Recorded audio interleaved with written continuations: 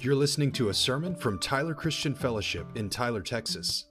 Find us on the web at tcftyler.com or send us an email, tcftyler@gmail.com.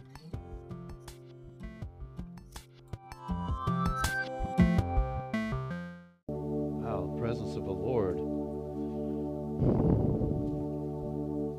So the kids going to go. So we'll let the kids go to children's ministry. Are y'all going next door today? Okay. Go on, minister in the nursing home. Let's just pause and pray for them as they go.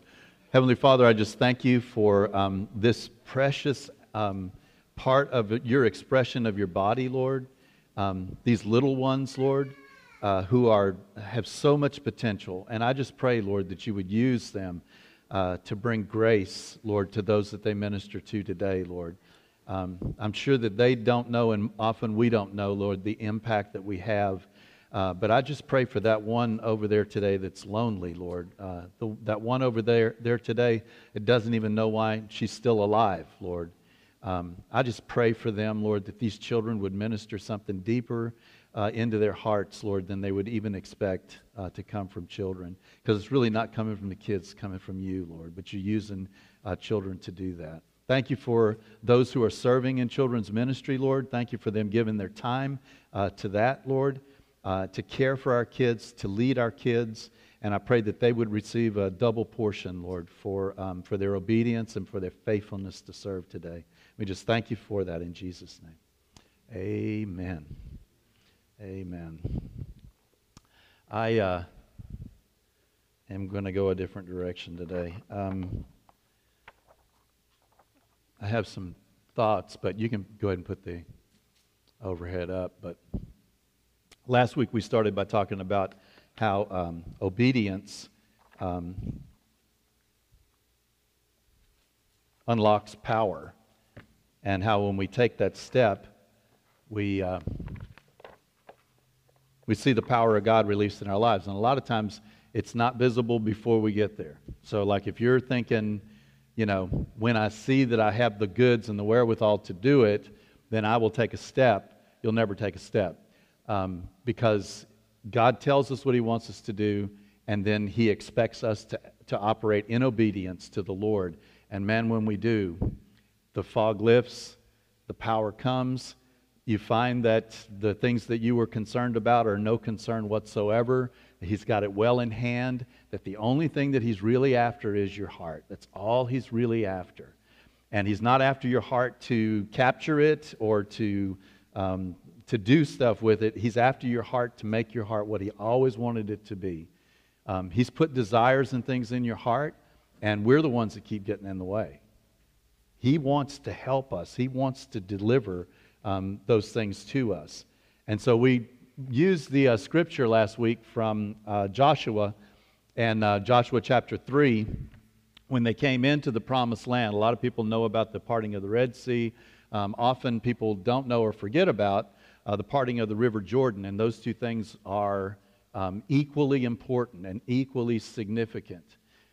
So last week we talked about the parting of the Jordan, and that God said when the priests put their foot in the water, then it will divide.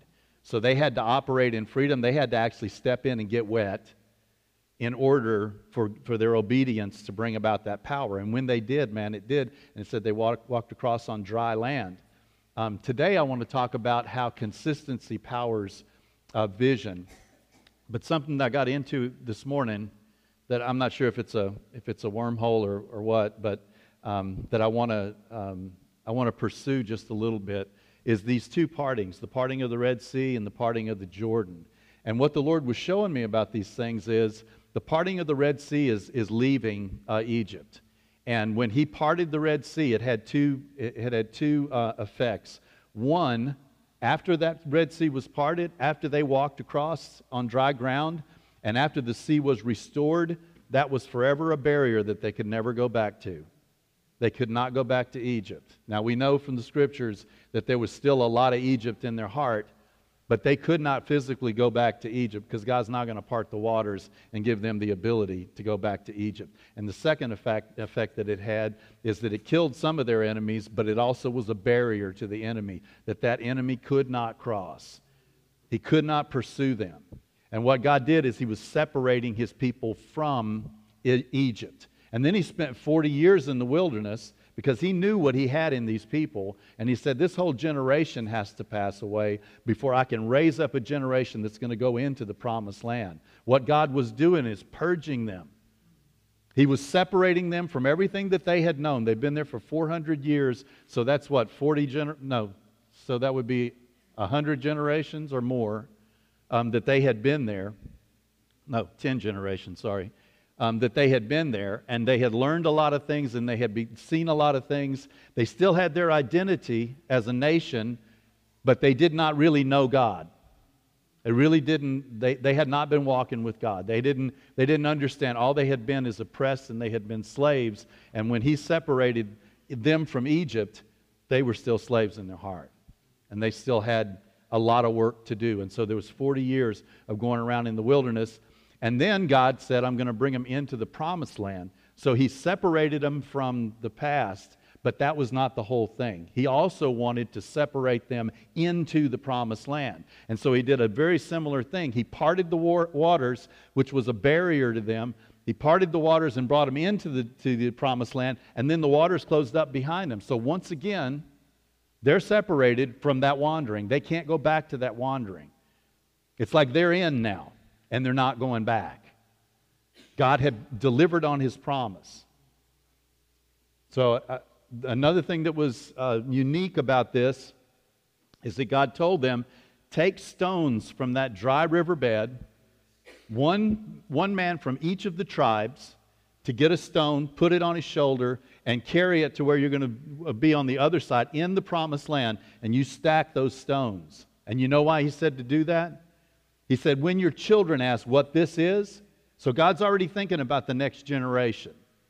He's thinking about consistency, not just the miracle that's happened from their obedience, but he's also thinking about the consistent walk that he wants them to have and the effect that he wants them to have on future generations. He said, when your children ask you, what do these stones mean? You tell them this story. You tell them that the Lord delivered us from Egypt and that the Lord delivered us into this promised land.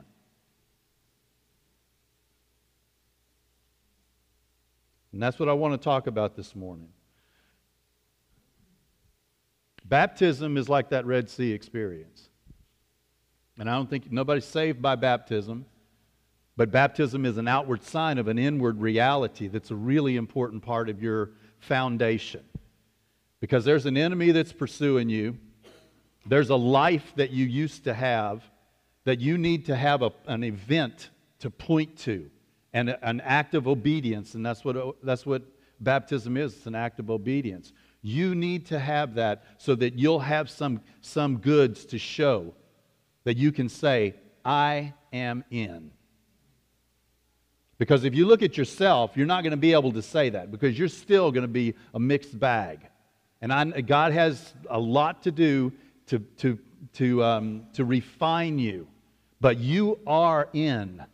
You make a profession of faith, you are in, and the enemy has no place with you.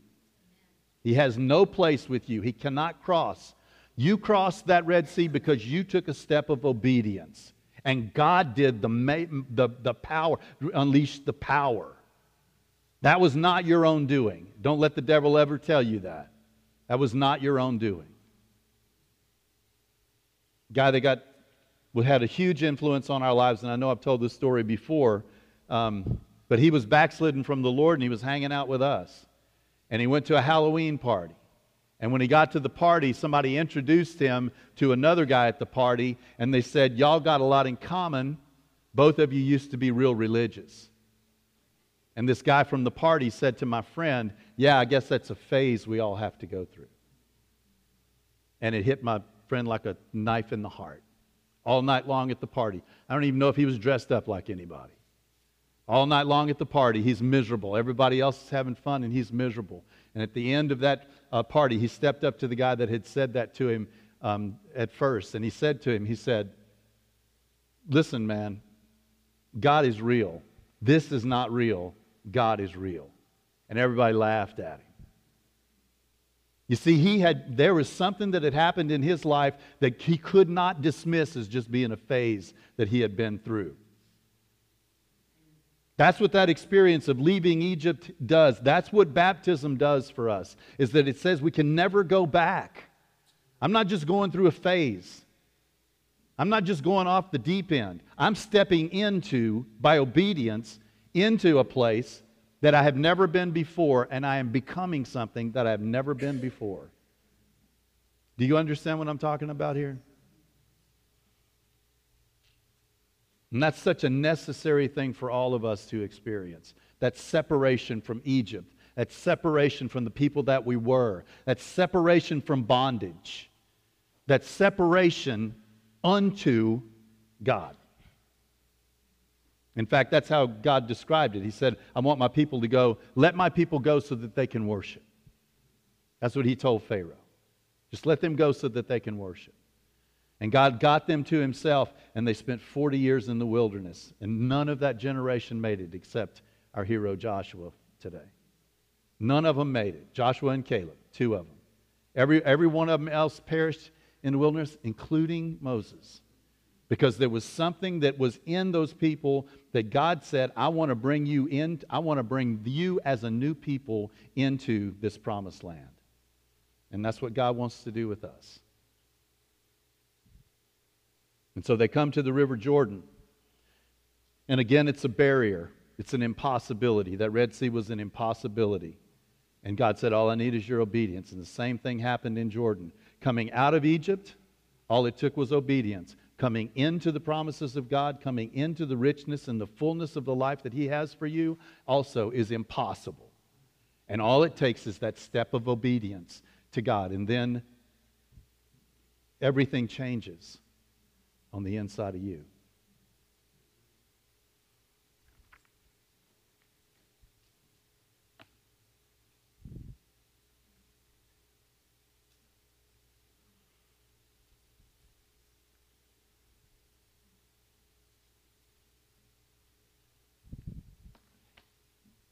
Here's the keys to consistency. Walking consistently with the Lord. The problems that Israel had, number one was what? What would you say was the biggest problem that Israel had? I'll give it to you. It's idolatry. And it started as soon as God gave them the law, as soon as God gave them the thing that made them his unique people, they built an altar. They built a god themselves. And listen, they didn't think that they were building a new god. They thought that they were building the God that had brought them out of Egypt. But this God was not alive. The God on the mountain that they were afraid to approach was very much alive. And this is a key, man. Every time you build a God, or every time you construct a God, or every time you say, my God so-and-so, as if it's my God, like I'm the one that has created this God, you will make a little God. You will leave out the most important parts. The parts that hurt, the parts that offend, the parts that are hard, the parts that are confusing, the parts that are not under your control. You'll leave those parts out. And mark my words, you will need a God that has these parts. Because that's the only real God that's going to bring you life. You can't make a God. If you make a God, you're making him in your own image instead of God making you in his image. And they built that altar. That was the very first thing that they did, idolatry. Idolatry is a small God. He takes care of a little thing. He takes care of a part. Something that you have a problem with. You okay, Mike?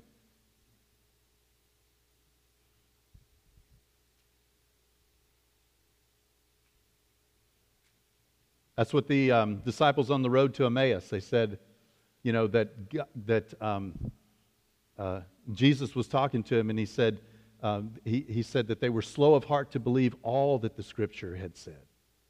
All that the Scripture had said. They left out the hard parts. They left out the crucifixion part. And as we know, that's the essential part. That's the reason why he came.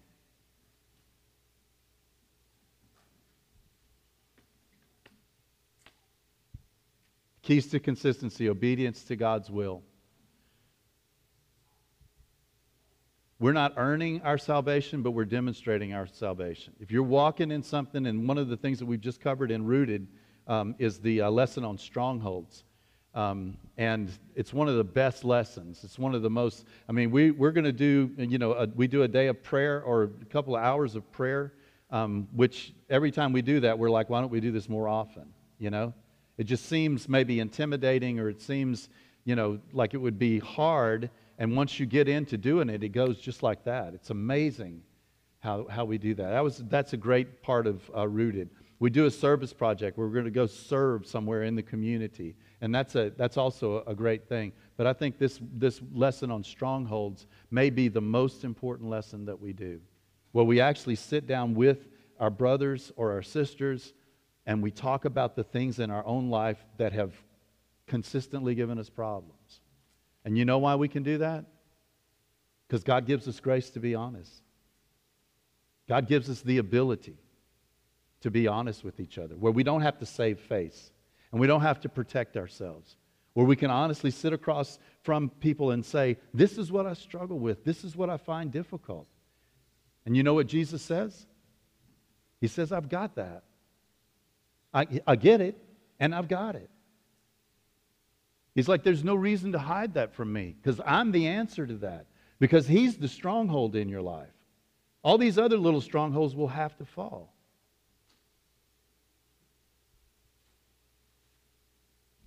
There's a difference between violating the will of God ignorantly and intentionally violating the will of God. And that's what He wants to forgive us for. And that's, if we're going to walk consistently with the Lord, we have to walk consistently in obedience to what we know is the will of God. In our marriages, in our jobs, in our community, in our faith community, we have to walk consistently with that. And that brings us to the second one, forgiveness. At the Last Supper, Jesus took a towel and girded Himself, and He bent down to wash their feet. Do you know what that was all about? Do you know what that was for? See, He is the Lamb of God who takes away the sin of the world. That's who He is. And what He was doing with their feet, He wants to do with your life. And that's part one, right?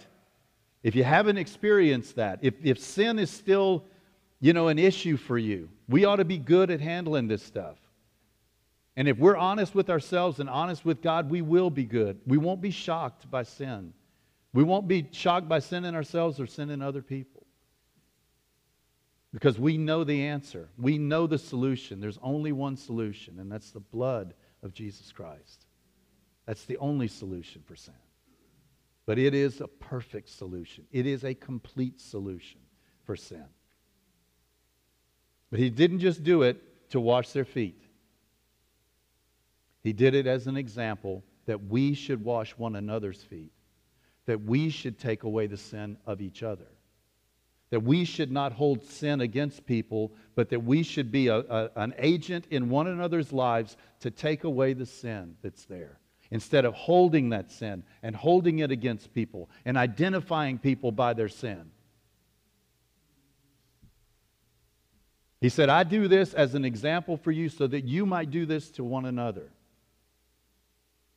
There is no way that we're going to walk consistently with God if we're holding things against other people. There is no way. It is a heavy weight. Paul says to lay aside every heavy weight. You've been hurt. I've been hurt. You've failed. I've failed. But that's a weight that we have a solution to, that will trip you up, that will slow you down, that will break your heart and break other people's heart. Love hurts. Love wounds. Love scars. You heard that song?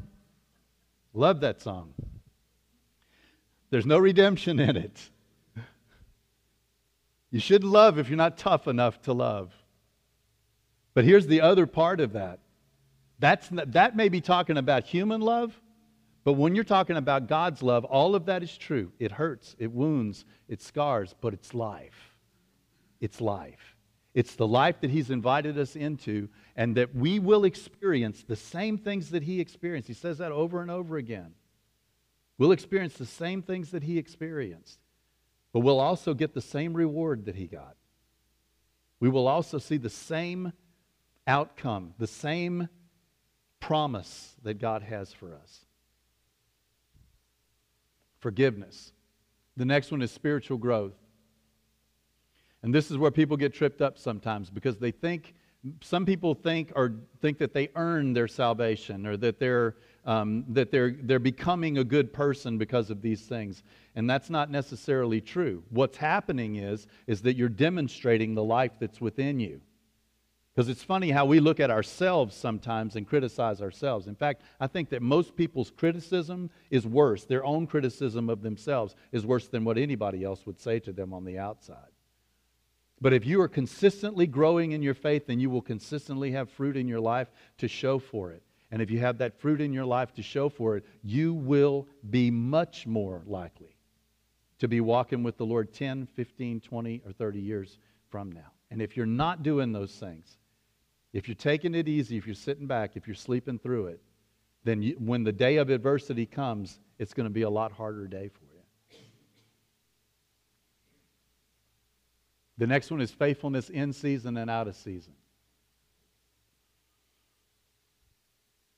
There's seasons that are going to come, and there's seasons that are going to go. Some of them are going to be awesome springtime seasons where it just seems like life is bursting out all over.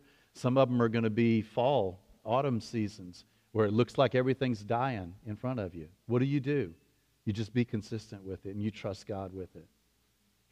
Some of the hardest things that I've ever been through in my life, there's only one thing that has kept me going, and that's I knew what the will of God was for that day, and I did that thing. And if you'll do that thing, you will find that it'll open up before you. The barriers will open up before you. The blessing of God will come eventually to you. The next is membership. The Word says that we are members one of another. We are members one of another. So often people in the church behave like people in the world.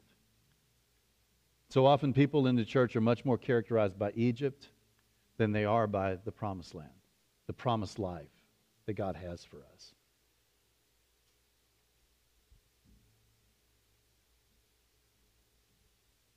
This ought to be the place where we can love each other, man. This is like a hot box right here. Anything ought to grow here. Any little bit of love, any little bit of virtue that's in a person's life ought to flourish in this atmosphere. Amen? This ought to be the place where it's easy to love. This ought to be the place where we're all, even understanding one another's faults. We know that we all have faults. Colossians 3:13 says, you must make allowance for each other's faults and forgive the person who offends you. Remember, the Lord forgave you, so you must forgive others.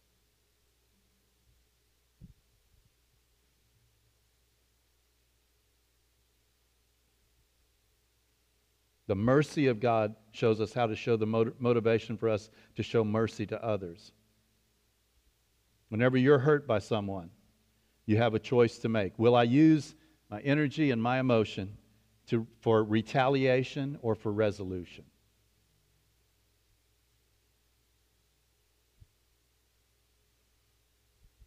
Membership means that we're members one of another. Membership means that I have a vital role to play in the body of Christ. Membership means that if I'm gone, if I'm lost, if I'm not there, the body of Christ is less because of that. Now, it doesn't mean that God is not going to accomplish His purposes. But it hurts every little bit, every time somebody leaves. Every time somebody walks away from a relationship instead of resolving that relationship, it wounds and it scars and it hurts people. Even if they don't walk away like talking bad about you. Every time it happens, we lose something. Now, I'm very idealistic about the body of Christ. Not because of you guys, even though you guys are awesome, but because of Jesus. Because I know this is His idea. And I know that He is at work right here, that there are tongues of flame, as it were, over each one of your heads. You belong to Him.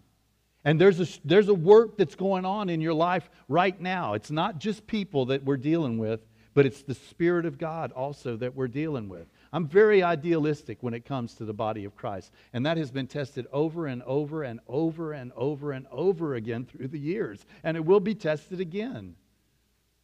Because if I know you in the natural, there's a lot of things that I'm attracted to about you. But that's not the most important stuff. Because there's also stuff in you that's repulsive, that's offensive to me and probably to God. But the most important thing is Jesus Christ that's in you, Christ in you. That's the hope. That's what He's building with. And then finally is the eyes on the finish line. In 1 Corinthians chapter 9, verses 24 through 27, it says, Do you not know that in a race, all the runners run, but only one receives the prize? So run that you may obtain it. Let's look at that for a second, okay? Do you not know that in a race, all runners run, but only one receives the prize? So run that you may obtain it. Does that mean I'm beating you guys? No. It means that I'm giving it everything that I've got. When I was a little kid, man, I loved to run. I was the fastest guy in the first grade. And I still remember that. I still see that as my potential. That's how potentially fast I could run if I tried. But you know what the problem is? I realized this when I got into high school and later, is that nobody gives it their all when they run. Everybody's holding a little bit back. Nobody is killing themselves running. Everybody is running within that zone where they feel like I can sustain this. But you know what? This race is going to take everything that you've got. This race is one that you don't run half-heartedly. You don't run compromise. You don't run resolving yourself to be less. This is one that you run with the full intention of winning the race. The full intention of walking in the fullness of what God has for you. The full potential of who you are. Only one receives the prize, and he says, so run to obtain it. Run to obtain it. Let's just pause for just a second here, okay? Because as I said, I mean, it's like the tongues of fire. I'm seeing this in worship. I'm seeing that there's something going on here. And I'm talking about in this present moment. I'm not just talking about in general or some general truth. I'm talking about right now. There's something that's going on in your heart. Can you identify right now what God is doing in your life? Can you identify with that? Can you identify just if it's nothing more than the presence of God and the effect that has upon your heart? The things that fall away, the things that are not important, and the things that you dream, and the things that you want, and the desires that you have. Can we just pause for a second and just be right there with Him? Because He's right here with you. He's right here.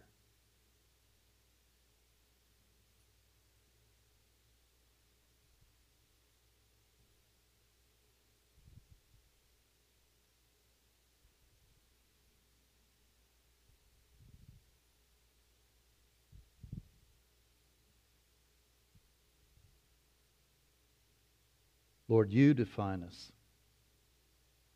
Oh God, protect us from trying to define ourselves. Protect us from letting the world define us. You define us, and that definition is we're your child, I'm your son. And that's not even my doing, even though it's the most glorious thing I've ever experienced. I didn't even know about it, and I didn't really choose it until you did what you did in my heart, until you took me in your arms and you called me your own. I didn't get here because I cleaned up my life.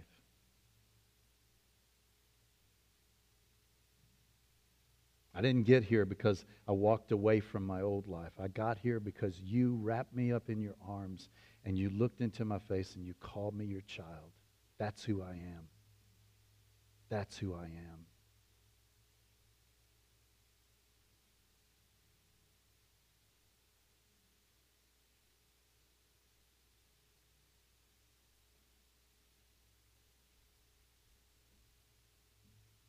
That right there is crossing the Jordan. That right there. And he told them when they crossed the Jordan, he said, build this memorial so that when your children ask you, what does that mean? Then you can tell them, God brought us into this promised land. God promised us this land. We're standing in this land. This is the promised land. And he did a miracle to make it happen. But he also told them to do something else. He said, take 12 stones from the shore, from the promised land, and put it in the middle of the Jordan. And then when the Jordan closed back up over it, how did they know that that was there? Because of the stones that they could see. But it takes faith to believe that these are there. It takes faith to believe that God did what he did and that there's a memorial there to it. And you need to know that that part of your life was not your doing. That was his doing. And he wants to remind you that even though you can't see it sometimes, you need to know that it's there. It's just as much a story of the parts that are there that you see.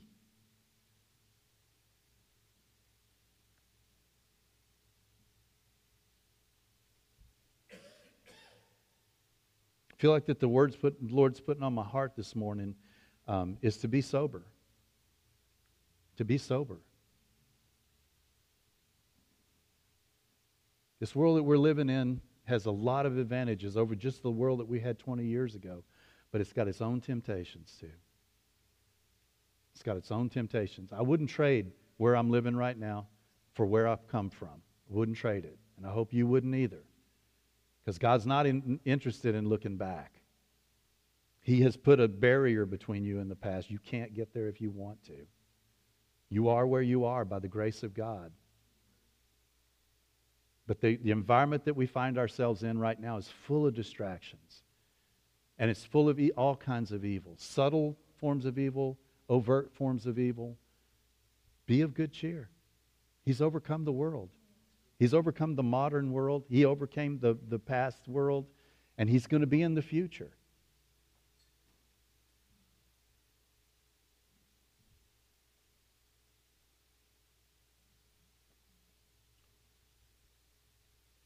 Paul says, so I do not run aimlessly and I don't box as one beating the air. But he says, I discipline my body and I keep it under control, lest after preaching to others, I myself should be disqualified.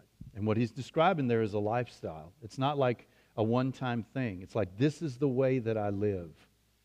He says, I don't run aimlessly. He said, I've got a course. I know what God has called me to do. And right now in my Bible reading, I'm reading through the book of Acts. And I'm seeing Paul's life, and I'm trying to see it fresh, like for the first time. Because we know Paul is a great, successful apostle. But the dude went through hell. He went through unbelievable, frustrations and disappointments and betrayals and all of that. It was not a simple life whatsoever. But he was so consistent, that even when his brothers and people in the church that he loved dearly tried to get him off that course, he would not be changed. He would not do it. He would not get off the course that God had for him. When Jesus got him, he got a mess. But when Jesus got him, he got a prize. Paul left to himself was the greatest of sinners. Paul doing what Paul could do with his life, serving God now. It wasn't just running amok. I mean, he was a Jew of all Jews. He was a Pharisee of all Pharisees. He's the best of the best. He was doing everything that he possibly could to serve God. I don't know about love God, but to serve God and to be faithful to God. And he was the exact opposite of that. He was a persecutor of the church. He was a killer of Christians. And Jesus said, I want that one. I want that one. I want that one to reach the Gentiles.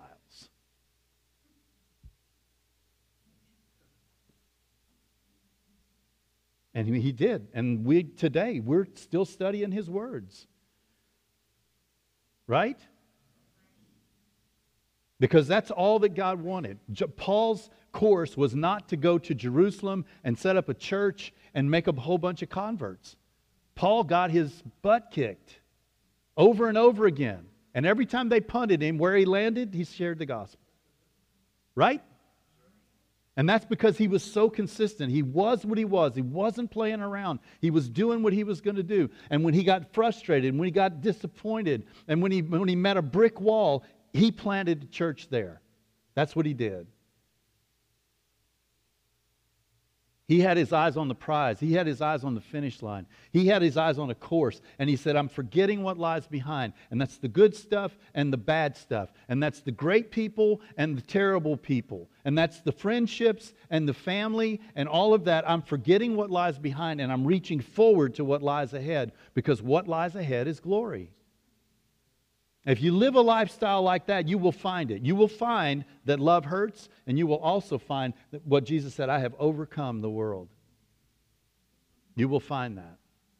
I'm not guaranteeing you success in a worldly sense. In fact, I can almost guarantee you that you're not going to see success in a worldly sense, because a worldly sense of success is a false sense. It's a false idea.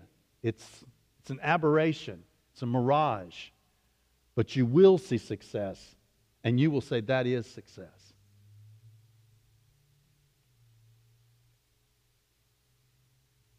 He says, I discipline my body. Listen, this is 27 of 1 Corinthians 9. He says, I discipline my body and I keep it under control, lest after preaching to others, I myself should be disqualified. Now, somebody needs to talk to Paul about once saved, always saved. I mean, he's obviously, striving for something. He's obviously not secure enough in his salvation, right? No. He's very secure in his salvation. Our eternal security is not in a doctrine, it's in a person. It's in Jesus Christ. But he also knows, like we know from our present day, that there are people who can serve the Lord and then bring dishonor to the whole name of the whole thing. And Paul has always got that in front of him. Does that mean he's not going to heaven? I don't know. I don't think so. I think he's probably going to go to heaven either way. But on this side of the grave, he doesn't want to bring dishonor to the Lord. He wants to walk in such a way that he honors God with his lifestyle. That people, when he first gets saved, look at him and say, wow, I can't believe what's going on in your life. That must be God. And at the end of his life, when he's in prison, and he's under threat of death any single day, at the whim of the emperor, he could be put to death. Let me back up just a second. Why is he even there? He insisted. In fact, they said if he hadn't appealed to the emperor, we would have let him go. He wasn't there because the Romans decided to put him there. He was there because he decided to put himself there. And so somebody at the very beginning of his life look at him and say, what a marvel, what a wonder. That's got to be God. And at the end of his life, they say the same thing. And that's what God wants from us too. He doesn't want us to live a lifestyle that peters out. He doesn't want us to be a flash in the pan. He doesn't want us to ever be able to hear somebody say that's a phase everybody has to go through and it not be a knife in our heart. He wants it to be just consistently as much a miracle that you're walking with him today as it was when you first did, and as it does with your last breath.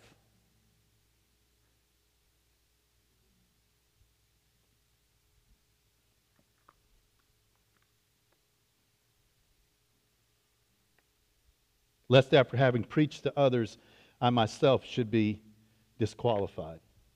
He walked with a sober mind and a sober heart. And I believe that Paul had as much fun as anybody else, but I don't think he was pursuing fun. I think he was pursuing God. And I think he knew that there was going to be seasons and that are going to be up and down. There's going to be seasons when you feel great and seasons when you feel like nothing. I can tell you this. You're going to go into battle a whole lot more times with one boot off than you will fully armed and ready to face it. That's the way life is. That's the way a soldier is. A soldier is trained in every circumstance to fulfill his orders. And it's not when everything's going well, and it's not when he's got all the ammunition, and it's not when he's got, all the equipment or anything like that. If you got the equipment, don't let it languish. Use it, okay? But you will never feel fully qualified to do what God is calling you to do. It'll always be a step of faith, just like that first one. And your last one will be the same one when you close your eyes for the last time. Maybe you'll hear bells. Maybe you'll see angels. I don't know. I've heard of people doing that, but not everybody. Most people, they're closing their eyes for the last time and they're feeling their life slip away, and it's by faith you believe. I know where I'm going. I believe.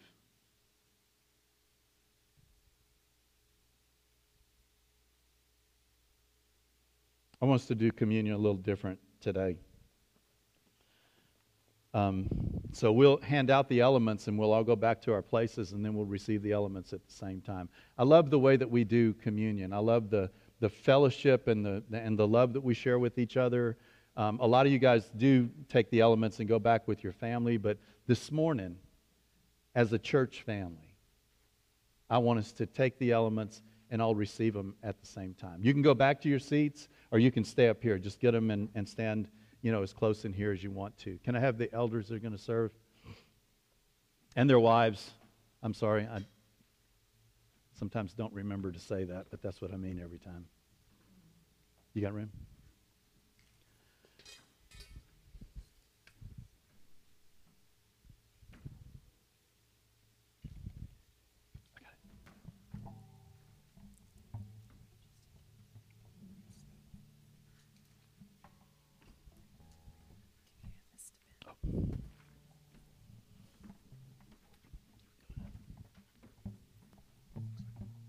Thank you, Lord.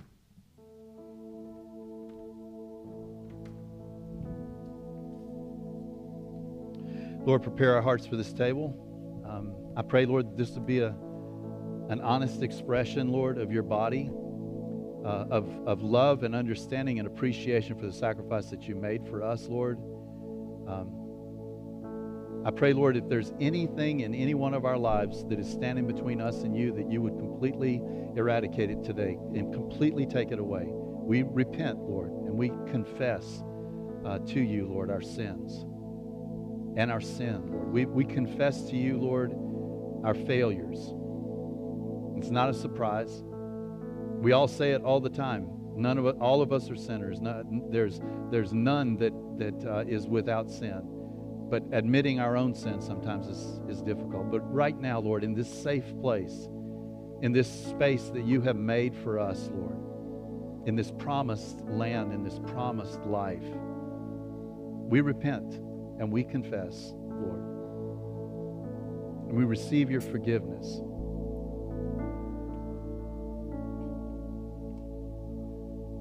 And we also commit ourselves to integrity in our relationships, Lord. Honesty, commitment, a commitment, Lord Jesus, in our relationships to live as godly in that, Lord, as our relationship with you. Thank you for it, Lord. Amen. Let's stand together.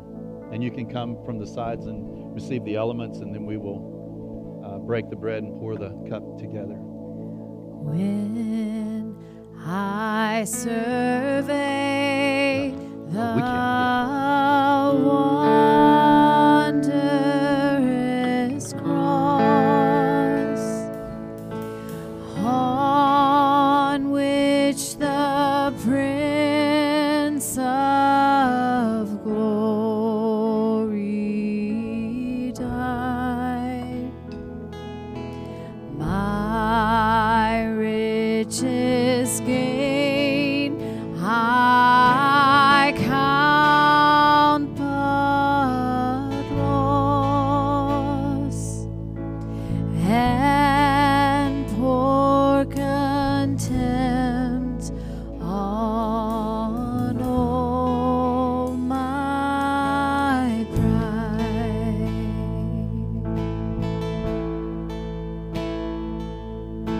See from his head, his hands, his feet, sorrow and love flowed mingled down.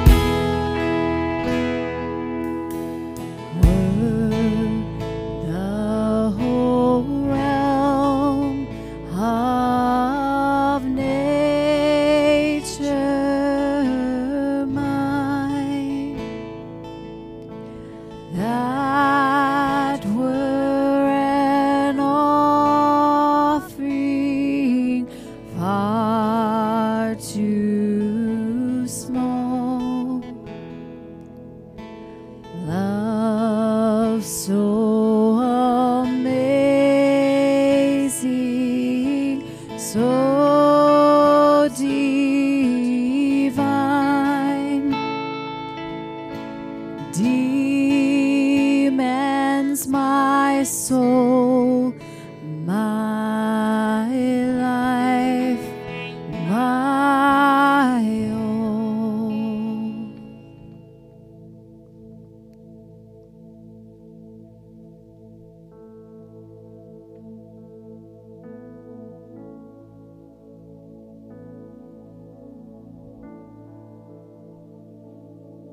On the night he was betrayed, he broke the bread and he gave it to his disciples, and he said, "Take this and eat it. This is my body, which is broken for you."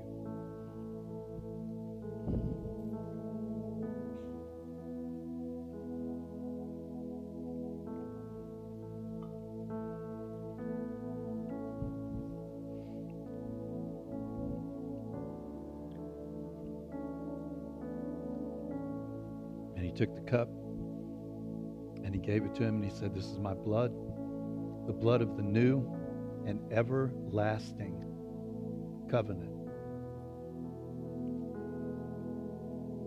By this blood, all your sins have been dealt with once and for all." He said, "Do this in remembrance of me."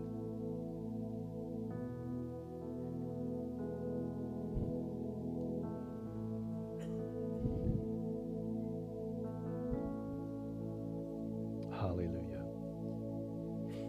Hallelujah.